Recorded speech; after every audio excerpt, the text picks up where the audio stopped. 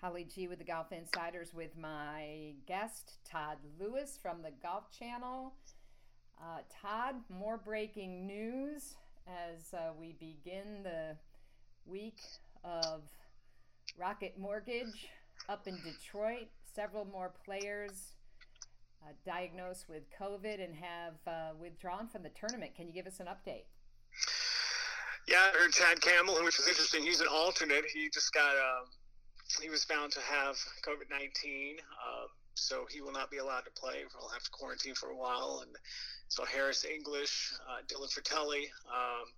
So as the weeks progress and these players are out as I have been out, they're not quarantining at home, obviously. They're out there in the public. They're on planes.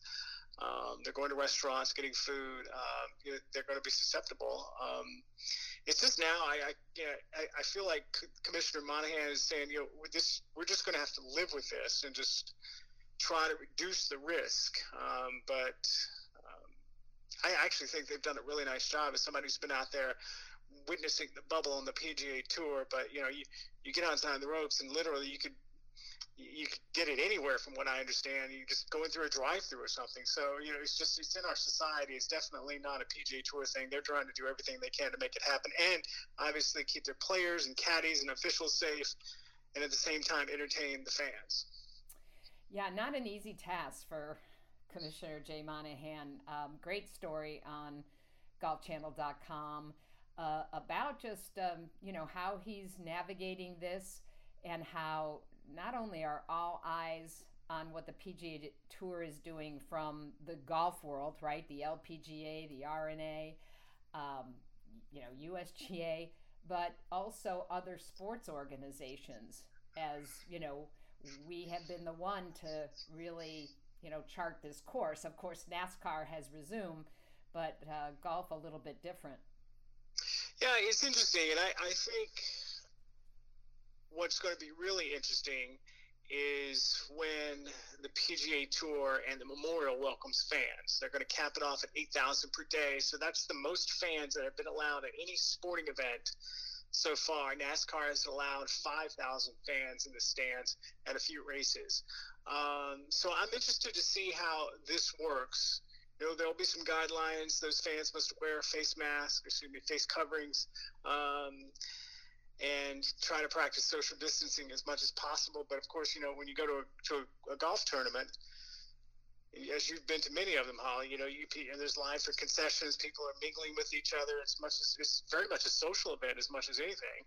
So I'm interested to see how all of this plans out. I know all the good people at Muirfield Village and associated with the Memorial are going to make sure that all the guidelines are in place, but you can't please everybody of 8,000. So I hope that they do follow all the guidelines and protocols, and there's nothing that's harmful to the PGA Tour or anyone in Dublin, Ohio. Well, it's a unique circumstance that's developed with the new event, Workday Charity Open, that was moved into the schedule with the John Deere canceling the week of, the dates are July 9th through the 12th. That will be followed by the rescheduled Memorial Tournament. Both of these happening at Muirfield Village. So, an interesting opportunity there to test this, I guess. But there won't be fans at the workday, correct? Right. There'll be no fans there. So it will be a little bit of a dry run for the folks on the ground at Muirfield Village. I think what will be interesting, and I'm going to be covering both of those events in Ohio, is how the golf course is going to hold up that second week. Because these guys are so good, they generally hit it to the same places. There are going to be a lot of divots in the fairway, that they're going to have to maintain and take care of, because you're going to have around roughly 140 players per event on the average. So I'm interested to see how that works out. I know Jack, who of course owns Muirfield Village and is the host, will make sure that the staff there has everything as pristine as possible, but it will be challenging for them. We can remember when the U.S. Opens were contended back-to-back at Pinehurst course, a different situation because it was the LPGA and the PGA Tour, but certainly interesting to have these back-to-back events. Yeah, Yeah, no doubt. And back then at Pinehurst, because although the men and women, the tees were moved up for the women, so the landing areas were kind of the same place at number 2 for the U.S. Women's Open as it was the previous week for the U.S. Open. So, it'll be interesting to see how the golf course holds up. Well, if we look at the exact numbers, it's 6 players now. One of the things that Tour has been cognizant of is that they've done, a significant amount of tests, right? It's almost approaching 3,000. So the percentage is quite low when you look at, the testing they've been doing. And last week certainly announced some new protocols to tighten that bubble. Any more word about that perhaps they were going to bring food in to the players and caddies? What are the updates there? Well, no, I don't have any update on that, but I will say that I'm impressed the way the PGA Tour was able to adjust and call an audible when needed. And that's the biggest thing, because we as a society are still learning about this. It wasn't too long ago that I was told that, face masks don't really protect you that much. Now we're saying if you go out without a face mask, and you're not only harming yourself, but somebody else as well. So, this is such a mysterious virus that we are dealing with in our everyday lives. And kudos to the PGA Tour and their medical staff, which, by the way, has put a lot of effort in this as well, and trying to make sure that that all the protocols are put in place properly, that everything is, tight as it possibly can be. It's not a perfect system, but there isn't such a thing with this virus, but they are really, really going the extra mile to make it work. Nick Watney is coming off his quarantine after testing positive. And another story on today, golfcentral.com, former Golf Channel personality and retired PGA Tour pro Charlie Rymer, who doesn't remember Charlie from Morning Drive and all of his other activities at Golf Channel, was hospitalized with COVID-19 in Myrtle Beach for 10 days. Yeah, I read that last night. I reached out to Charlie this morning to let him know I was thinking about him. I wasn't aware that he was going through this. First off, Charlie's a big man. Yes. He's Ernie Els big. So you got that. And then, he's got a big personality and has always got a giant optimistic smile about him. So if for something to take him down, it's, obviously that's proof that this stuff is something you don't joke around with. But he said he's feeling better. He did text and say, I've lost 20 pounds, so which he kind of hinted that he needed to do. So I'm sorry that it went through it. I'm sorry that all of us, or all of those who have been affected by this, have gone through something that's serious. But I'm glad he's okay. I really am. Well, it's really, it's these types of stories that touch us and come very close to us that make it really real. He was talking about having a fever up to 104.7. Right. The difficulty breathing, the coughing and lung spasms. He said the shortness of breath makes you think it's the end. And he said lying in the dark by yourself, trying to breathe, thinking of family and praying is where it hits you. That this is strong and this could be the end. I thought that was just, a goosebump quote that should make us all, again, pay extra attention. Yeah, and most of the players out on the PGA Tour are relatively young and in shape. Obviously, they're athletes, but here's another example. I don't know if many of your listeners know who this person is, but if you follow golf, you definitely should. Is Pete Cowan, who is a world-renowned swing coach. He coaches Henrik Stenson, a lot of the top European players. He's worked with Gary Woodland, helped him win the U.S. Open and so on. So he got this early when it was just coming out, and I texted with him, and he said it was awful. He said, I feel like I've been smoking 20 packs of cigarettes a day every day since I was 16. That's how his lungs felt.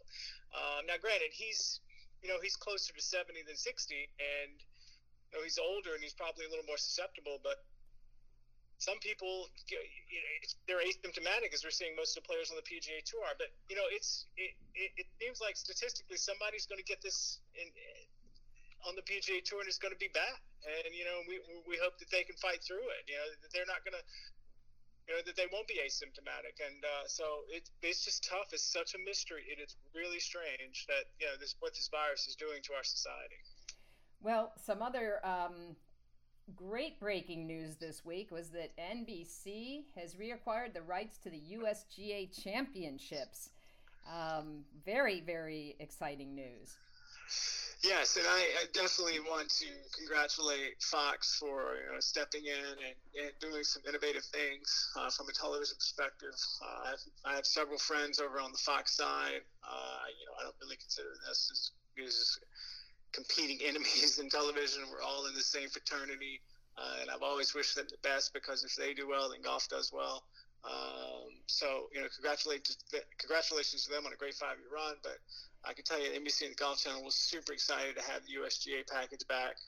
It's really something special to have our national title on our air, and we are going to treat it just as we have in the past, prior to Fox taking it over, like it is the premier event that it is. So we're going to have all the great storylines, all the great technology, the wonderful talent and production staff. I mean, we're going all out.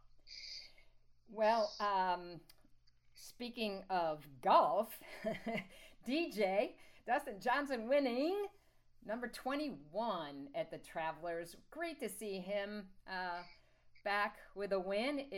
He now has won every year he's been on tour. He did mention that he hopes the gap won't be quite as long as from, March or February of last year to this year, but looks like he's healthy now that he's had that knee surgery, and that we could be seeing a lot of DJ looking in terms of how his game looked this past week.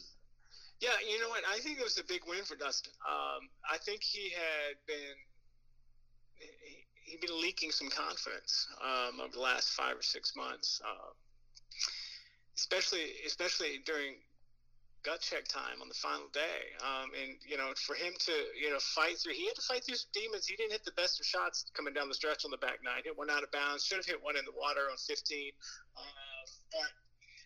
But he was able to get it done. And that when you get a win like that, you can be able to put something together and winning it on the PGA Tour. Obviously, that fills your tank up with confidence. And now he's a force again. As we head into the summer months and the fall months now, where big events are happening, the playoffs, another WGC, and obviously 3 major championships. So it'll be interesting. Yeah, he had, I guess what you'd call one of those Freddie Couples moments where I don't know if it was a 9-iron he was hitting into, was it 14 or 15? And I don't know how that thing stuck in the bank on the downslope coming in on the fly, but he certainly got lucky. Yeah, it was a hybrid. He was trying to drive the green. It's a short par 4, one of the iconic holes there at TPC Cromwell, and it landed in the hazard on the bank and didn't fall into the water. I don't know how. It somehow didn't. He probably would have. The odds were with him that he was probably going to make par, even if he had to take a drop from the penalty area. But still, a great win for him. There you go, DJ making a par 4 look like a par 3. Yeah. even confused me. So the Rocket Mortgage Championship, Detroit this week. What are your inside thoughts about this tournament at the moment? Well, it's still a new tournament, a young tournament, I should say, not a new tournament. They did play there last year, so players are still not quite familiar with the golf course. It's a Donald Ross course, so the greens are obviously going to be the biggest defense there.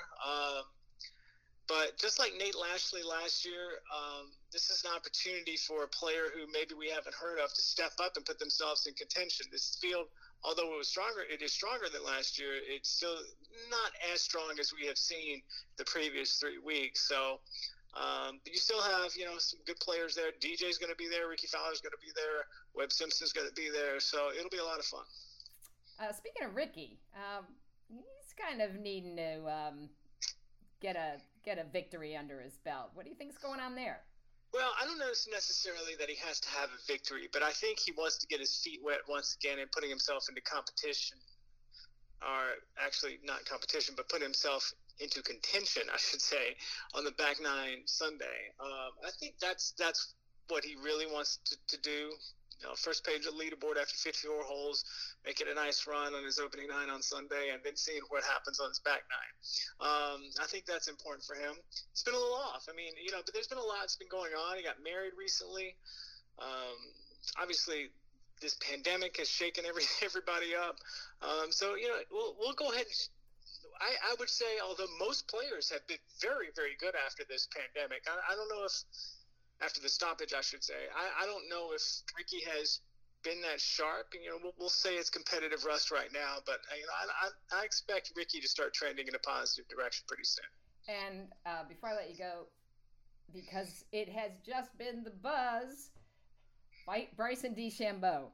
Pretty impressive what he's doing, and the numbers that reflect this weight gain, this new power, and oh my gosh, looked at his diet, and I put on about 10 pounds just reading it.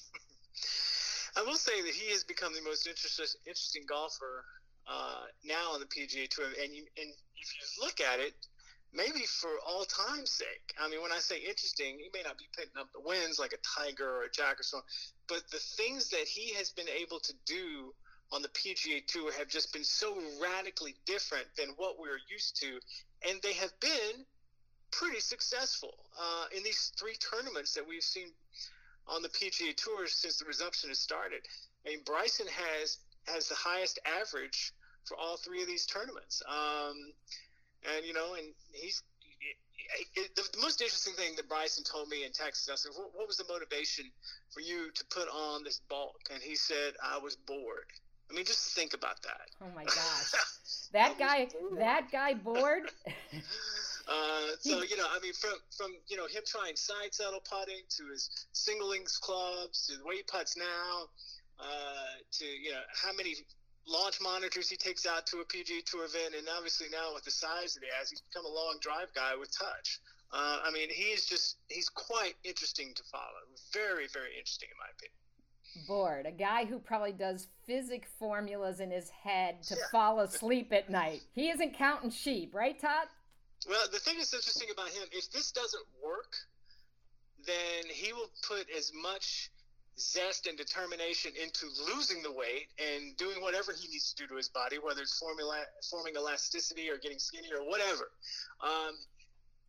He will do that and be successful at that. So the only concern I have for Bryson is as we get into this compacted, heavy schedule of a lot of events in a row, is just where is his stamina with all that extra weight that he has to carry. So